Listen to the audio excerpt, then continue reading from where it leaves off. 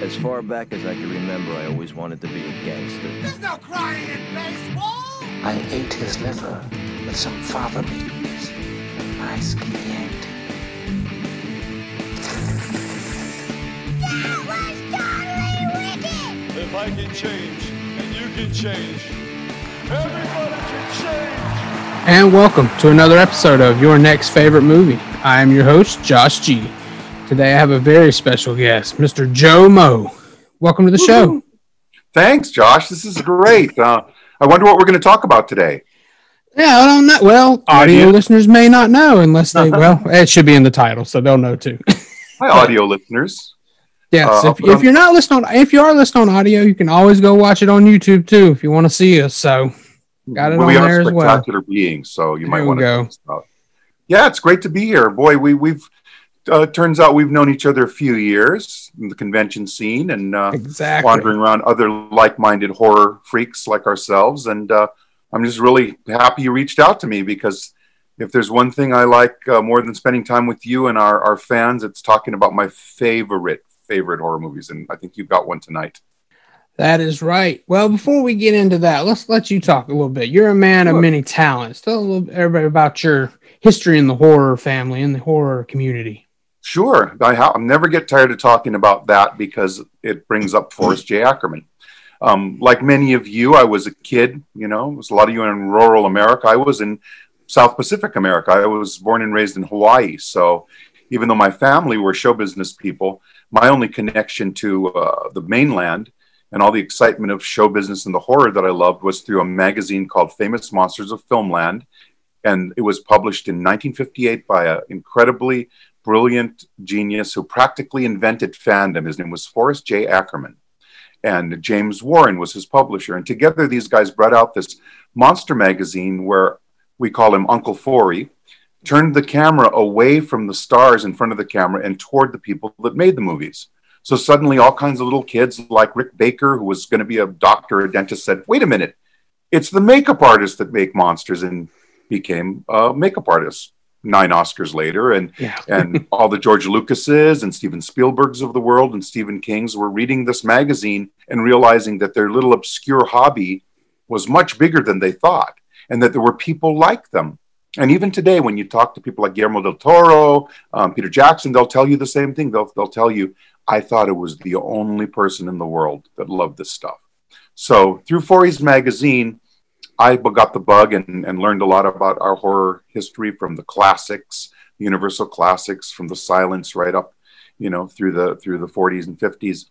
One day I made the trip to California, went to visit Forry, who used to open his 800,000 item museum to the public for free every Saturday. Wow. So I went to go visit Uncle Forry, and I looked at this stuff and saw everything from the dinosaurs from the original King Kong to Bela Lugosi's cape from his stage Dracula and Plan 9 from Outer Space. And you could touch these things and look at them and examine them, and Forry would tell you stories about them. And it blew my brain right out of my head. And at the end of the day, I just said, hey, this is a big place. It looks like you need help. He says, oh, pal, come back tomorrow and help me sort things out. And I never left. I ended up living with him. I ended up working with him to the day he died.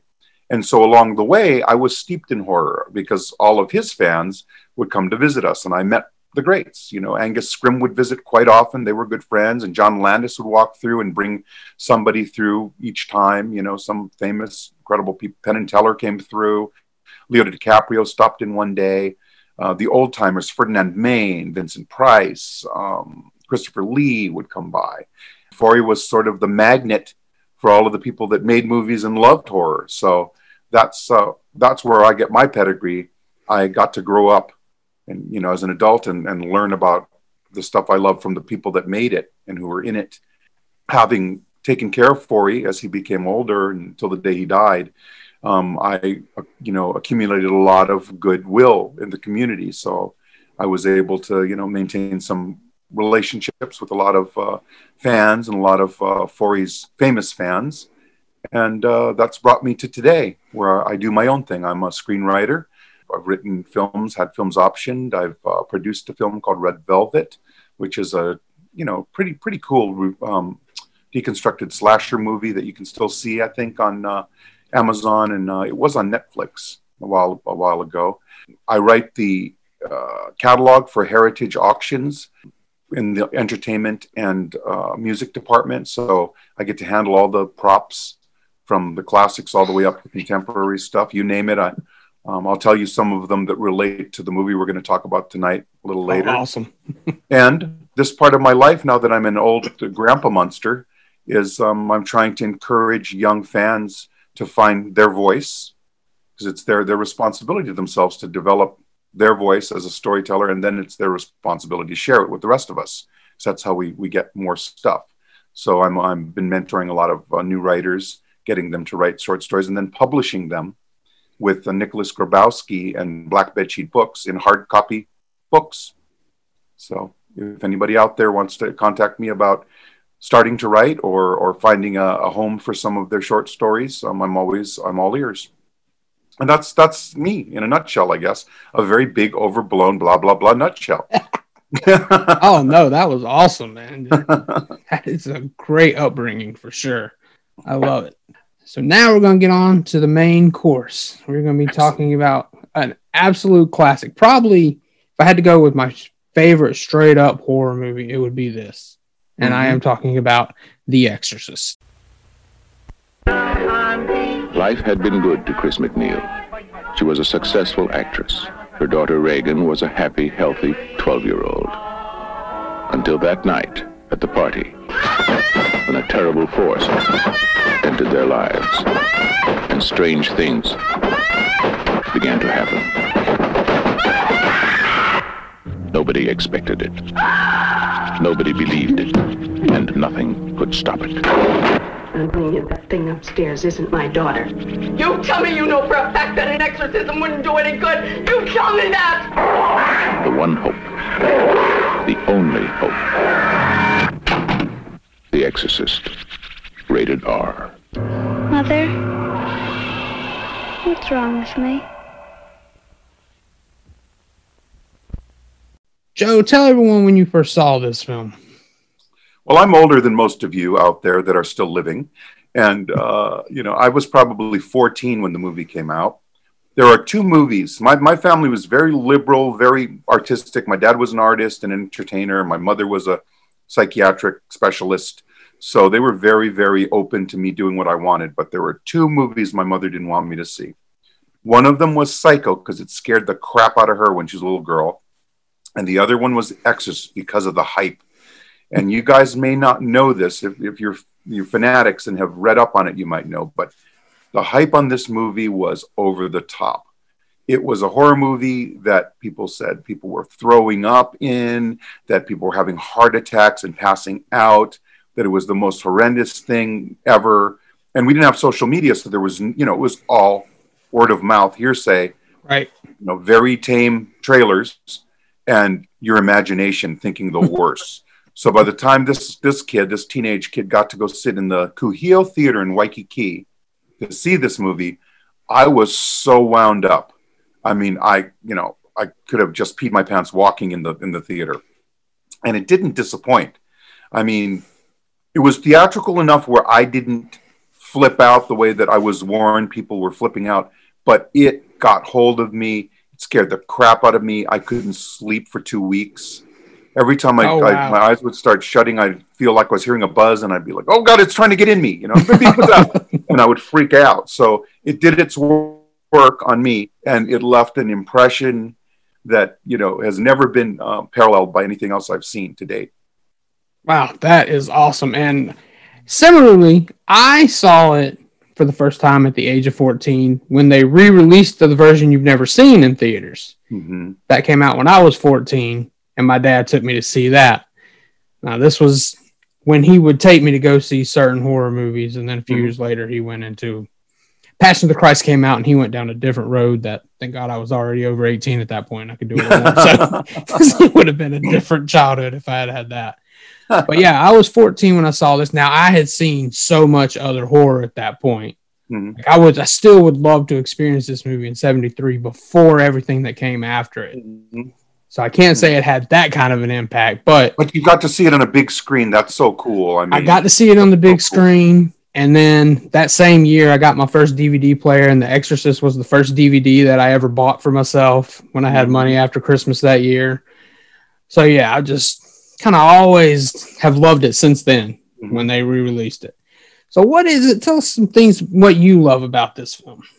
You know, it is everything. It's not only a compelling story, but it's really manipulative in that it's centered around a 12-year-old girl, an innocent.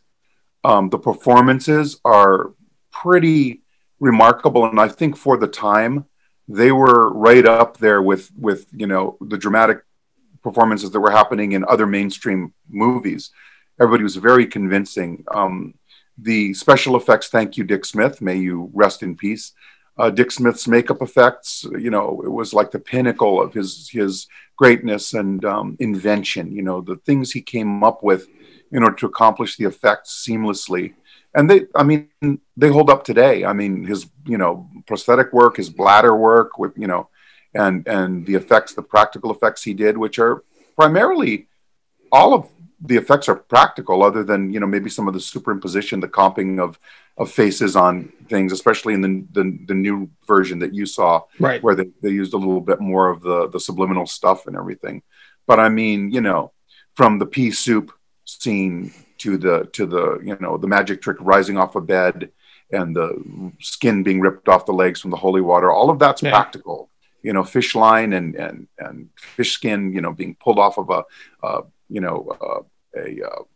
nose putty or putty, appliance he's put on. And, just incredibly inventive stuff that just carried the story of the film over the top for me. So the only other movie I can think of that hyped itself in a way that the movie actually exceeded the hype was Jaws. Okay.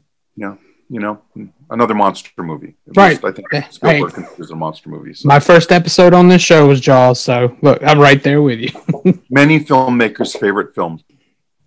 Yeah, I covered that one very quickly. As soon as I put out a request for different movies, I got a couple of people saying Jaws. So that one's up there pretty quickly. Yep. Yeah, you know what? I'll tell you what I don't love. All these people that nowadays talk about how funny The Exorcist is. I do not watch. I don't think it's cool to say it's funny now. Like, people think it's a cool thing to say. Because as you said, this is an innocent 12-year-old little girl this is happening to. There's no way I can find this funny. I don't get it. It's fascinating to hear you say that, because I said the same thing 25, 30 years ago when I was sitting watching Dracula. And I'll try to explain to you how I came to accept it a little bit more, because it really bothered me. Or King Kong, or any of the old ones, this is all stop motion animation in King Kong. Ray Harryhausen sitting in a room pushing things, measure by measure to make movement over the crazy, crazy amount of work. And people are laughing because it's dated and you can see the fur shift and whatnot. But I find that the people that actually show up to see those movies, 75% of the laughter is them wanting to be a part of it, sort of wanting to be in the know. And sometimes the laughter is almost acknowledging, the scare. They knew that scare was happening. And you know what I mean? It's sort of like an inside joke, and it makes people feel like they're, wise to it and stuff. So I learned that some people, a majority of people, aren't actually making fun of the movie. It's very distracting, though. I'm not trying to give them a pass on that, because to sit in a movie where you're trying to concentrate and you have to really sort of suspend your disbelief because it is dated and you have seen it so many times, it's very distracting to have people doing that. But I just wanted to let you know that in my experience, it's not all disdain for the movie. Some of it is, just jaded kind of, yes, I knew that was coming, and, be in the know. You may be right. Part of me wonders how much can we blame Tim Burton for his joke in the Beetlejuice. I mean, he's the bio-exorcist, so I allowed it, but everyone else following it up, I'm like, I don't know about that. Come on now. Maybe you've seen Beetlejuice too many times. Come on. All right, so we do not go into all the details on this show, Mm-hmm. So we're going to go into some sequel territory. Oh. So first, the direct sequel, part 2, that followed up a few years. What are your thoughts on The Heretic? Is that how you say it? Can't remember. Yeah. Exorcist 2. If you turn the sound off and don't follow the story, it's one of the most beautiful movies you can see. William Fraker, who, if I was making a movie and I could dig his corpse up, do a voodoo ritual and revive him as, cinematographer and lighting guy, he's the guy. I mean, watch those sunsets. And again, practical stuff, all cyclorama backdrops and things. And, it's not CG. These incredible fiery sunrises and, locust storms and all this stuff is just so beautiful. It's just a forgettable movie that takes itself so seriously and has just such a convoluted story. It's very hard to follow it. It's very hard to forgive it, going off in so many directions. Because, we just came from a really simple story, right?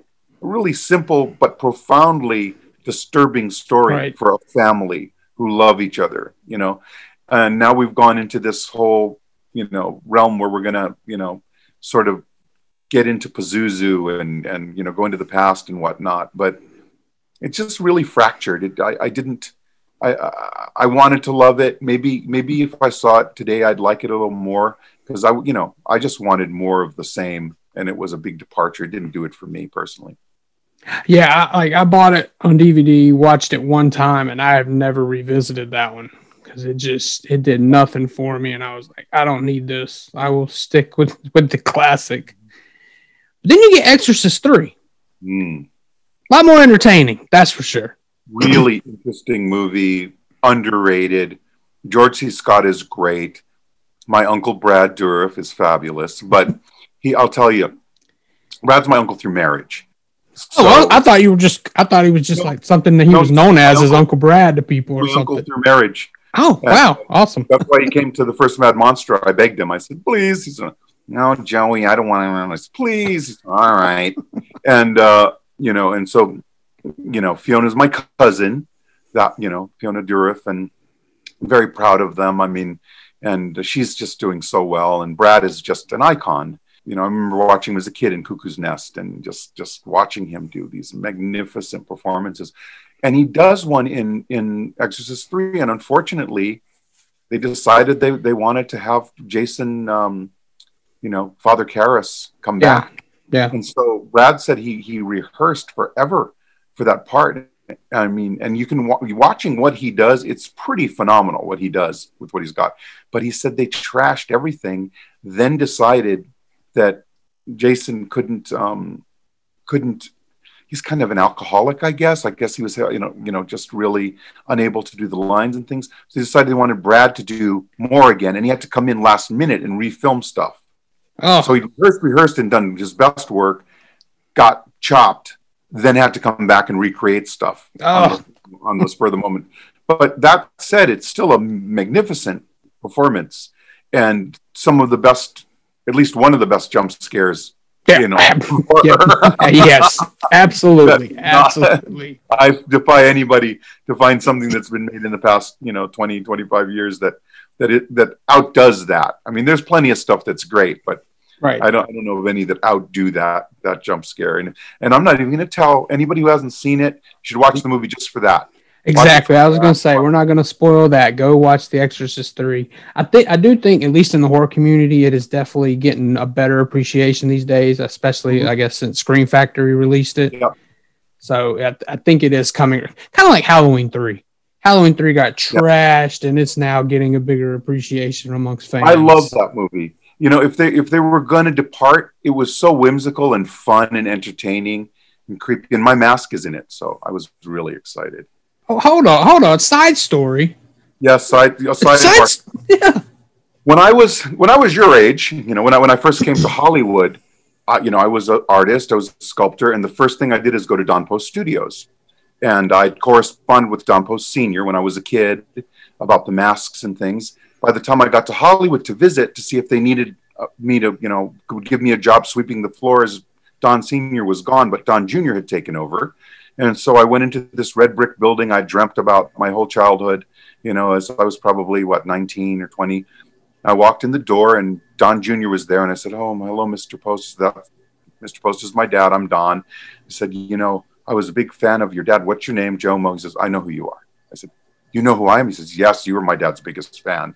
So what do you want to do?" I said, "I'll sweep a floor, whatever." He says, I think you're probably overqualified for that. You want to make a mask?" And I said, "I would love to try." He said, "All right, well, make something, bring it back to us, and we'll take a look, and we'll have the whole crew critique it." And I said, "Okay." And he saw that I was like a deer in the headlights. He says, "You don't have any materials at all, do you?" I said, "No." "Come on, kid." He took me back, gave me a plaster armature, gave me all the clay tools, the works.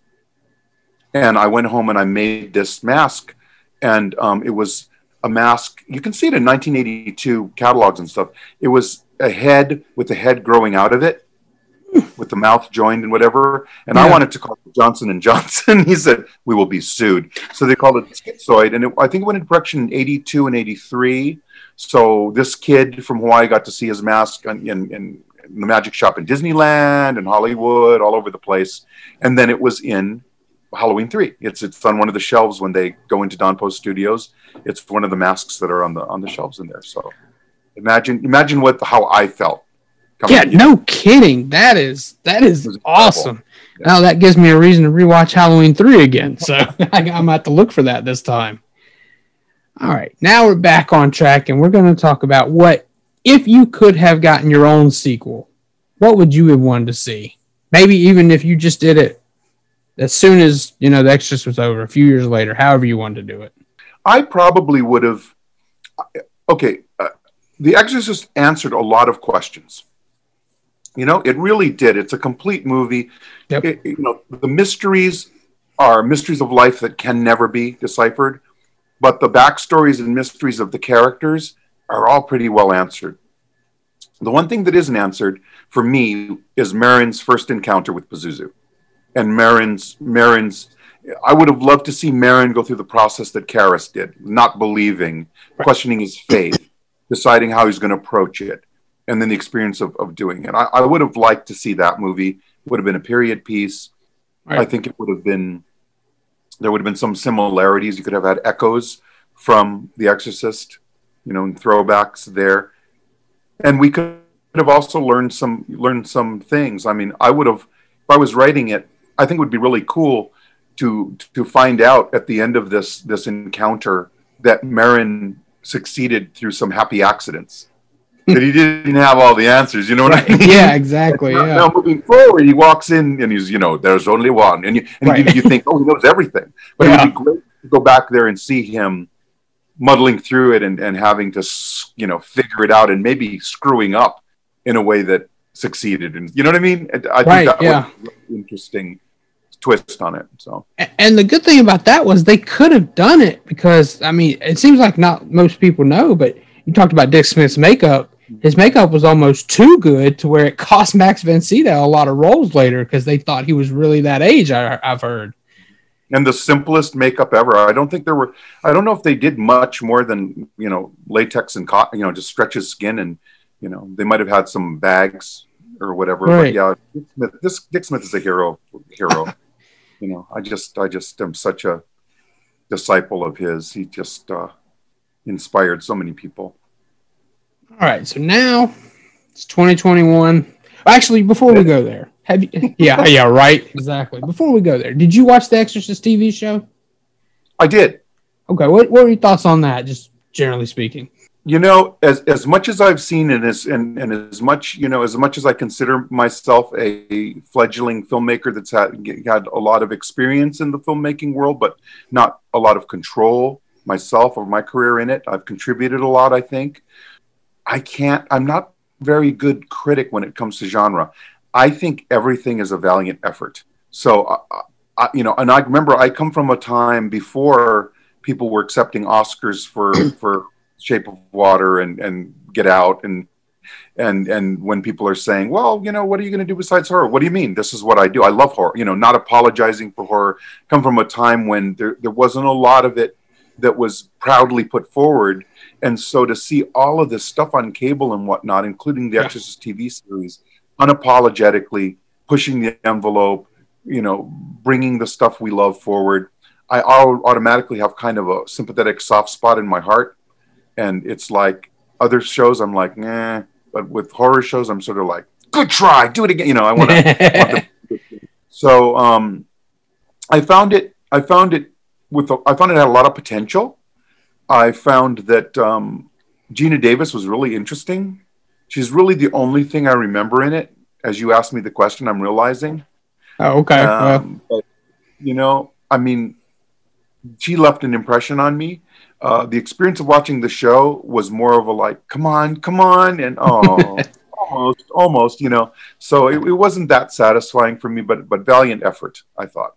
Yeah. Well, I also, like you talked about Control, I wonder how much it being on Fox, like if it was on a more premium network or got a Netflix series, what they could have done with it, Yeah, it's true. And I did see the adaptation of The Exorcist on stage here in Westwood. Oh. With Brooke Shields played the mom, and Marin was played by, he's the old actor, tall, handsome guy. He was in Dr. Kildare, and he was in, it'll come to me. I'm old. I'm old. But it wasn't real good. It wasn't, No, I didn't know they had one, so. Yeah, I mean, it's been making the rounds. If you search Exorcist stage play, you'll see a lot of productions, and actually the productions that I see pictures from look much better than the one that I saw. The one I saw was the first. Oh, okay, yeah. They adapted it, and then it went to the stage, and then who knows where it went from there. But when I saw it, it was it wasn't that scary, and it wasn't. Oh, okay. Well, yeah. I'd be curious to see that though if it ever comes close. I would watch that. It's not a bad play. It just doesn't. It doesn't have the impact, sort of, that you'd think. It's more about love and family and love triumphing over evil and whatnot, which is not a bad thing. I'm not a cynic. I like that. But the story of The Exorcist is kind of like more about faith and about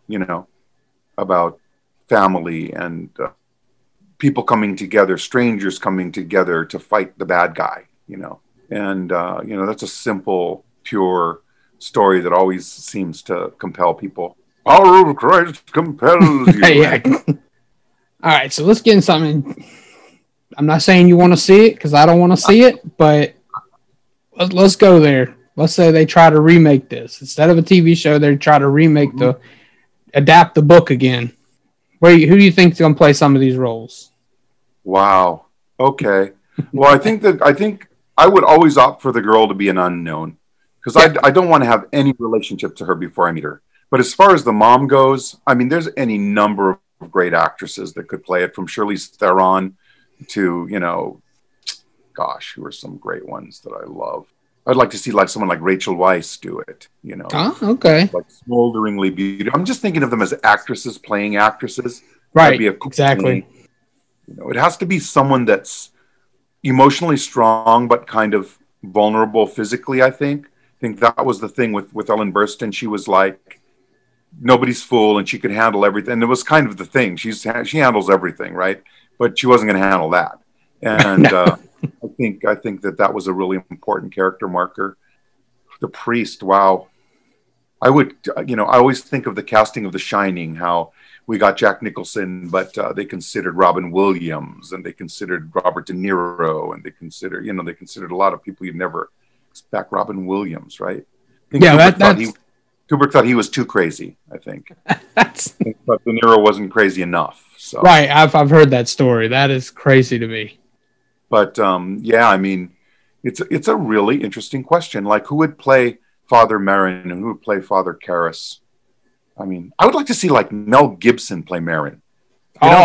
He's crusty and old now, and he's got a lot under his belt, and he's probably just aching for some place to just really pull his chops out and do buckle down and do it. I mean, he might even be a good director for it. I mean, he's so cinematic. I mean, if you ask me who my favorite directors are, he wouldn't be one of them. But when I'm thinking about this movie and thinking about his personality and what he's turned out, he might be an interesting choice for that.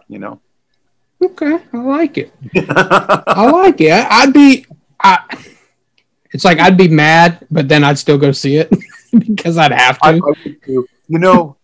I'm just, I talked to my pal John Logan, who wrote Penny Dreadful, the series, and who wrote, he's doing a horror movie now, but he's written everything. He was one of the writers on Gladiator, and he wrote Hugo, and he wrote, The Last Samurai. He's just written a ton of stuff. I think he got his first Tony for the play Red on Broadway when he was 18, right out of college. He's a ridiculously talented writer. But, I asked him about remakes, and he said, I love the story so much. I love to see how people approach it. I love to see how people handle it.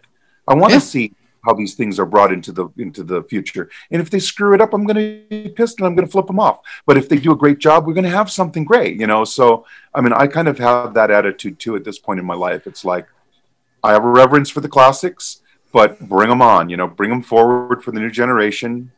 I dare you, and do a good job, and I'll clap. You don't. I agree. So. For me personally, I point to Evil Dead because I was very hesitant with that, and I came out of that thing loving that, and put that as my favorite remake now. So, now, did you see Exorcist 4? Oh, the beginning, and I forgot to talk. I forgot all about those. Yes, I think I own them. Purpose because I tried to forget it myself. I completely forgot they did the whole Dominion, a prequel to The Exorcist, and The Exorcist New Beginning. I forgot about those. Nope, I didn't do it on purpose. I forgot. I forgot they existed. So I did what you're trying to do. You succeeded, and I brought it back to you. I just pulled you back in. Right when I thought I was out. All right, you had teased some museum stuff from The Exorcist that you wanted to talk about. Oh, yeah, I've handled some really interesting things. I handled William Peter Blatty's 400-odd page typescript, which is basically a manuscript of his book with all of his pencil notes on how he was adapting it to the screen. So that was really interesting, just seeing all the words from the book, which I read as a kid, and seeing what he chose to put in, what he chose to leave out, how he adapted his own writing to prepare it for the screen, because it was just all hand annotated with pencil, through the whole script. So I handled that. I handled the crucifix from wow. I handled, some prosthetics. I think a nightgown, a Reagan nightgown. It's incredible what people keep, and it's incredible what people buy. And there's titles like that people would pay for. One of the knobs on top of one of the bedposts. I'm sure somebody would pay $5,000 for. Probably would. We, in my business now, in the auction business, we're selling memories. All of these objects and items have, our vessels for our memories. A phaser, from Star Trek is a phaser from Star Trek, but it's a multicultural thing. And the idol from Indiana Jones, it's multi-generational. And that means maybe it's the first movie your mom and dad ever took you to. Maybe it's the last movie your grandparents ever took you to. Right.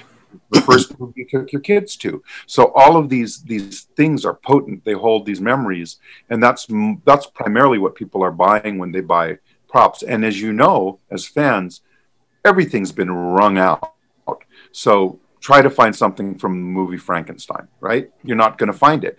But every now and then someone will say, I've got this call sheet. And people go nuts because that was on the set. They're never going to get a neck bolt. You're not going to get a lock of Frankenstein's hair, the monster's hair. They're not going to get, a neck bolt or a prosthetic. Right. They're not going to get that. So to have a call sheet with a coffee stain on it that was on that set of that movie they love is priceless. And that's, so all of you out there who are listening, if you have anything from a movie set, don't throw it away. Hang on to it. It's valuable to somebody. You may love it and hang on to it. And, who knows? 20 years from now, it may put your kids through school. You never know. That is pretty cool, man. I love that. That is awesome. Well, what is this museum?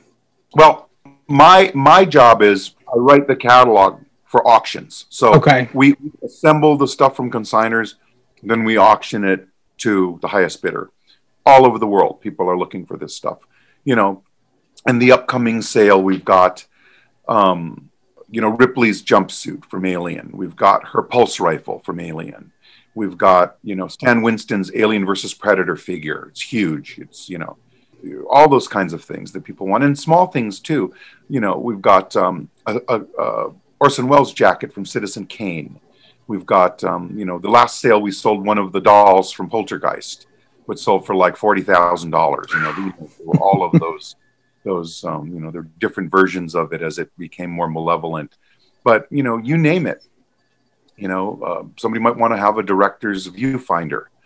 Somebody might want to have Jack Nicholson's director's chair with the canvas back with his name on it from Witches of Eastwick. Right. There's a market for everything. Yeah, exactly. And we know because we love movies that much. We would look through that catalog and say, "Oh, I want that." I would love to have that. All right. So what I want you to do now. This is how we. This is the fun part. I want you to sell The Exorcist on people that either haven't seen it, sell it to the people that are laughing at it on why they need to revisit it and take it seriously.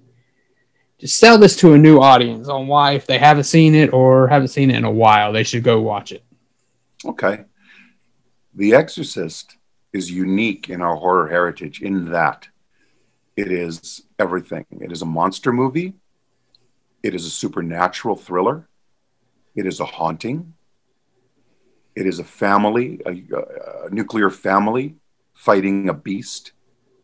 It is a religious epic. And it is a faith-based tug of war.